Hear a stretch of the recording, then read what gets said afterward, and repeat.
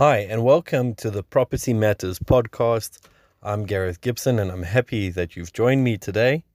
Please sit back, relax, and grab a cup of coffee, tea, water, whatever it is, or if you're driving, just try and absorb everything that I talk about.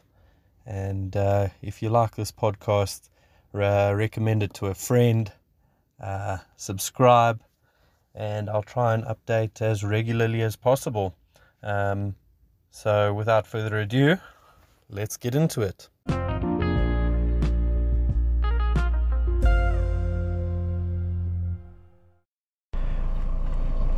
Okay guys, so for those of you who are wondering why I haven't uploaded in the last week, I actually have been under self-quarantine lockdown at home. I came into contact with someone that was COVID positive last week and got a bit of a scare. Went for a test. It was initially negative, however it was in the window period, so I was advised to go home and self-quarantine and then go back for another test yesterday, which I did do, and thankfully it came back negative.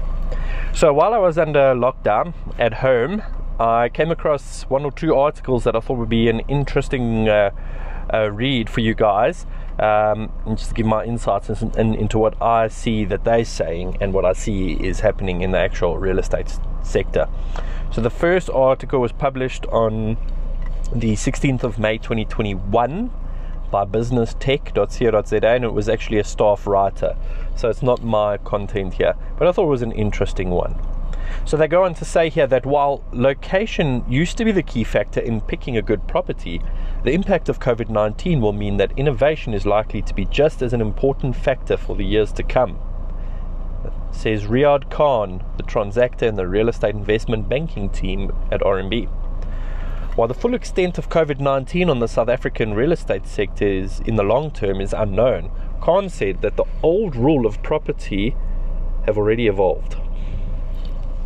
Khan said that property owners are already repurposing properties, but this is just the start, as demand for commercial space is likely to drop even further as a result of a systematic fall in the demand from the pandemic. And this follows on what I said in my last podcast about the real estate winners and losers in the COVID economy. Offices, it's just frightening what's happening.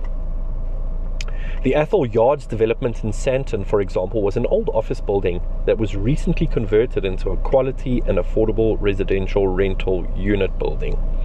In this case, an office building which was vacant for a number of years is now home to a community of young professionals on the doorstep of the Sandton CBD. But this is a trend that has been going on for a very long time. I think COVID-19 was literally, the bully that pushed the boy over the edge of the cliff, into a lot of developers having to do that. And I honestly, if I had the money and the building was in a good location, I would buy an old office building and repurpose it. It's been going on for years, long before COVID. He said there are similar examples in nodes such as Sunninghill and Randburg, where most of the old commercial space is being converted into affordable accommodation. Khan said that the retail space is also changing, with retailers potentially looking to reduce their floor space, which will create unused space in shopping malls. Now, if you go around to your local shopping mall, you'll pick up on that. I've picked up on it, and I was always wondering what they were going to do with the space. So, say large shopping centres were already allocating more space to entertainment and experience-based offerings before the pandemic, and we now expect this trend to continue. It is very possible that we'll see more non-traditional retail being incorporated into the malls. Internationally, this is a growing trend, with major brands such as Tesla opting for a large footprint in high-visibility malls across the globe. Redundant parking spaces are also being converted to storage spaces, vehicle service centers, and increasingly used as exhibition space for events. So I have seen that trend growing as well. I think the events thing, the exhibition space, that might change, that might take time to change, because, with social distancing and whatever else, but it's an interesting use of the space. Khan has said that the shifts in the real estate demand, particularly when driven by an event such as COVID-19, occur much faster than what the markets can respond to in terms of supply. It is in the window of opportunity where the most innovative owners and operators will thrive. We saw this play out in the wake of the global financial crisis, and we expect similar time We expect, what did he say here? And we expect similar this time around. Okay, I'm reading quicker than I can narrate. The business tech guys, I must say, they've always published some very, very good and insightful articles, and I think COVID-19 has really changed the way that we look at a lot of things, particularly myself as someone that was locked down for 5 days. I'm hell of a more grateful that I'm out and about and I'm a lot more productive if ever I was sluggish.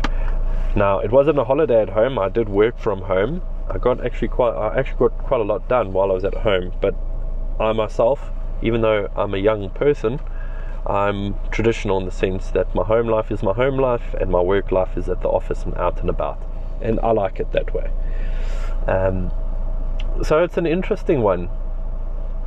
I know of a few buildings in my immediate area that, office supply has dropped dramatically, and where it makes sense, offices can be repurposed for accommodation or affordable housing, but you need to have the gearing behind you.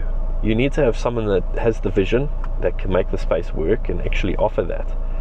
But having said that, what this source never took into account is that the demand for apartments and flats has fallen as well in this COVID market. So you got to look at it, and he said you can't really forecast the future, but there are winners and losers, and it's which one is going to lose more than the other. Is it a long-term loser or a long-term loser or a short-term loser? I honestly think offices is a commercial space is a long-term loser. Apartments and whatever else is a short term. I think it will take a couple of months, maybe even a year, to flip and start seeing some positive gains.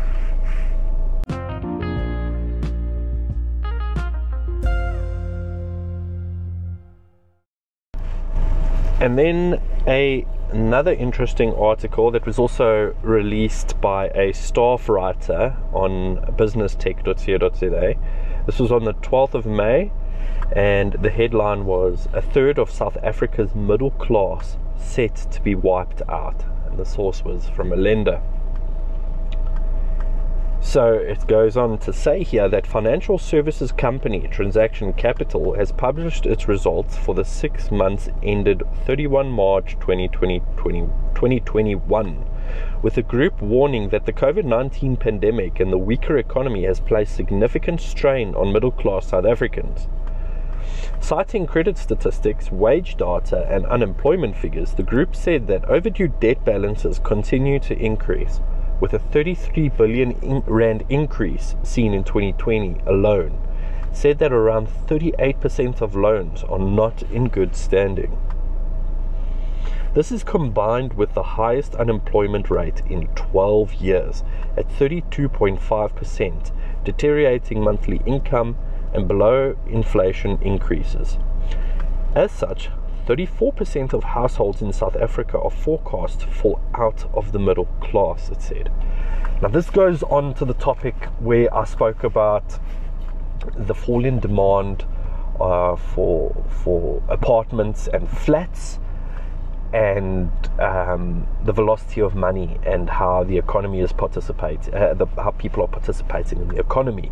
This corroborates that fact. This article goes on to say this is further emphasized by wage data, with fewer South Africans reporting income in the 22,000 Rand plus wage range, while significant more South Africans are seeing income of less than 8,000 Rand. You can't even rent a flat for that much, and if you can find something that rents for a little bit less or that price, you've got no money to spend on all your other expenses, your basic needs. These concerns have been echoed by financial analysts, with the country's middle class expected to be particularly hard hit as the country begins its COVID-19 recovery. I'm having my own little aside here, and with our third wave that we're currently in COVID-19 infections, I'm also going to say, coincidentally, with it being our colder months, our going into our winter season in South Africa, I think it was expected. The number of people in debt who are relying on their credit to stay alive has skyrocketed, leaving the South African economy teetering on the edge of borrowed time, said Hans Overbeek, founder and chief executive of Cyber Finance. While the impact is being felt by all sectors and groups, Overbeek said that the middle-class families are increasingly falling behind. Many permanently employed workers have had to transition to contractual or informal employment as businesses try and mitigate their own losses, he said. Overbeek said that South Africans are also becoming indebted as they rely on their credit to support themselves and their families. Many people who were on track to pay off their debts prior to the pandemic have now been forced to take 2 steps back as they struggle to stay afloat, he said. Data from consumer credit reporting company Experian found that South Africans most affected by the economic downturn are those with the highest exposure to secured lending and other banking products. These South Africans are increasingly more affected than those who experienced financial hardship before the COVID-19 pandemic, it said. This has been felt particularly hard in the higher income populations. So why I find that interesting is that you've got 2 articles talking about what we would call macro environmental factors. On the one side, it is an industry and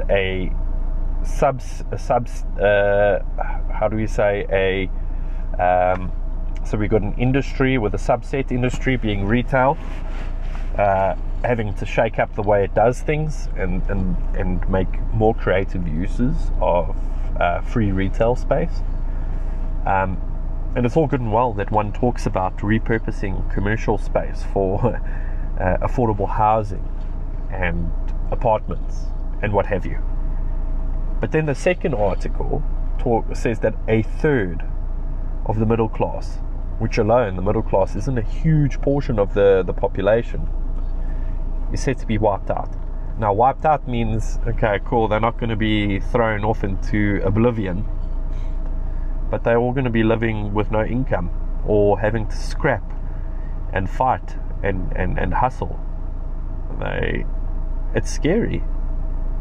Now, how can one suggest that you kind of just build more apartments where the average apartment rents for about between 6,000 and 8,000 rand a month? It's crazy. And then I also saw online, like the likes of YouTube, people talking about hyperinflation. Now, maybe I haven't been paying attention to the economic factors and inflation, and maybe I should look into it a little bit more. But for instance, last night after I got my COVID test and came back negative, I went to the grocery store to buy some items for the household to make dinner, and I noticed that a kilogram of mince meat, lean mince, beef mince, was around 90 rand. 90 rand. And it wasn't even a kilo, it was about 850 odd grams of lean beef, mince meat. Like 85 rand. I remember when I used to scoff at the fact that it cost nearly 62, 64 rand. And that's just one example. I need to look a bit deeper into it and maybe expose myself to the videos where people are talking about hyperinflation and the 2021 Beyond agenda. I'm not going to get too much into conspiracy theories, but it's an interesting one.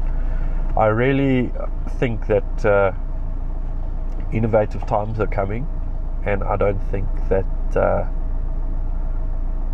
it's all doom and gloom. There's many different ways to get out of this.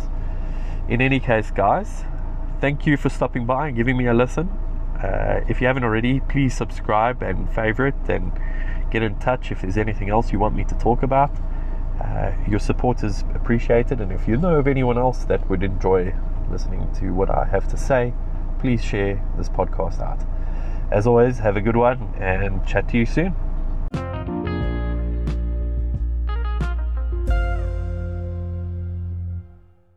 So, I just wanted to take a moment to thank everyone that has listened to this podcast over the last few days, possibly even the week.